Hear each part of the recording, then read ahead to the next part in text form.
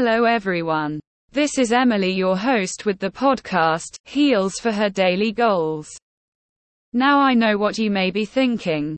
Heels during commutes. Is Emily crazy? Well, let me tell you folks. After discovering 7 or 9 heels, I am a complete convert. As a working professional, looking polished is important to me. But regular high heels left my feet screaming in pain every day. Blisters, sore ankles, you name it. Commuting was pure torture. I tried giving up heels altogether but missed the confidence boost they gave me. That all changed when I discovered 7 or 9 heels. Their shoes are designed with busy women in mind. They've got cloud-like cushioning that had my feet dancing from dawn till dusk. Cushioned toe boxes, plush interiors, targeted support.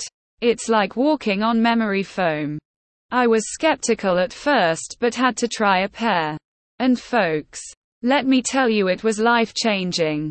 These shoes mold to your feet while keeping them feeling springy and energetic.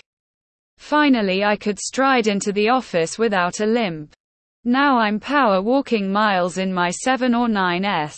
I can hustle for the bus without breaking a sweat. Meetings and client sessions are a breeze. They've even got me strutting down the halls like a supermodel.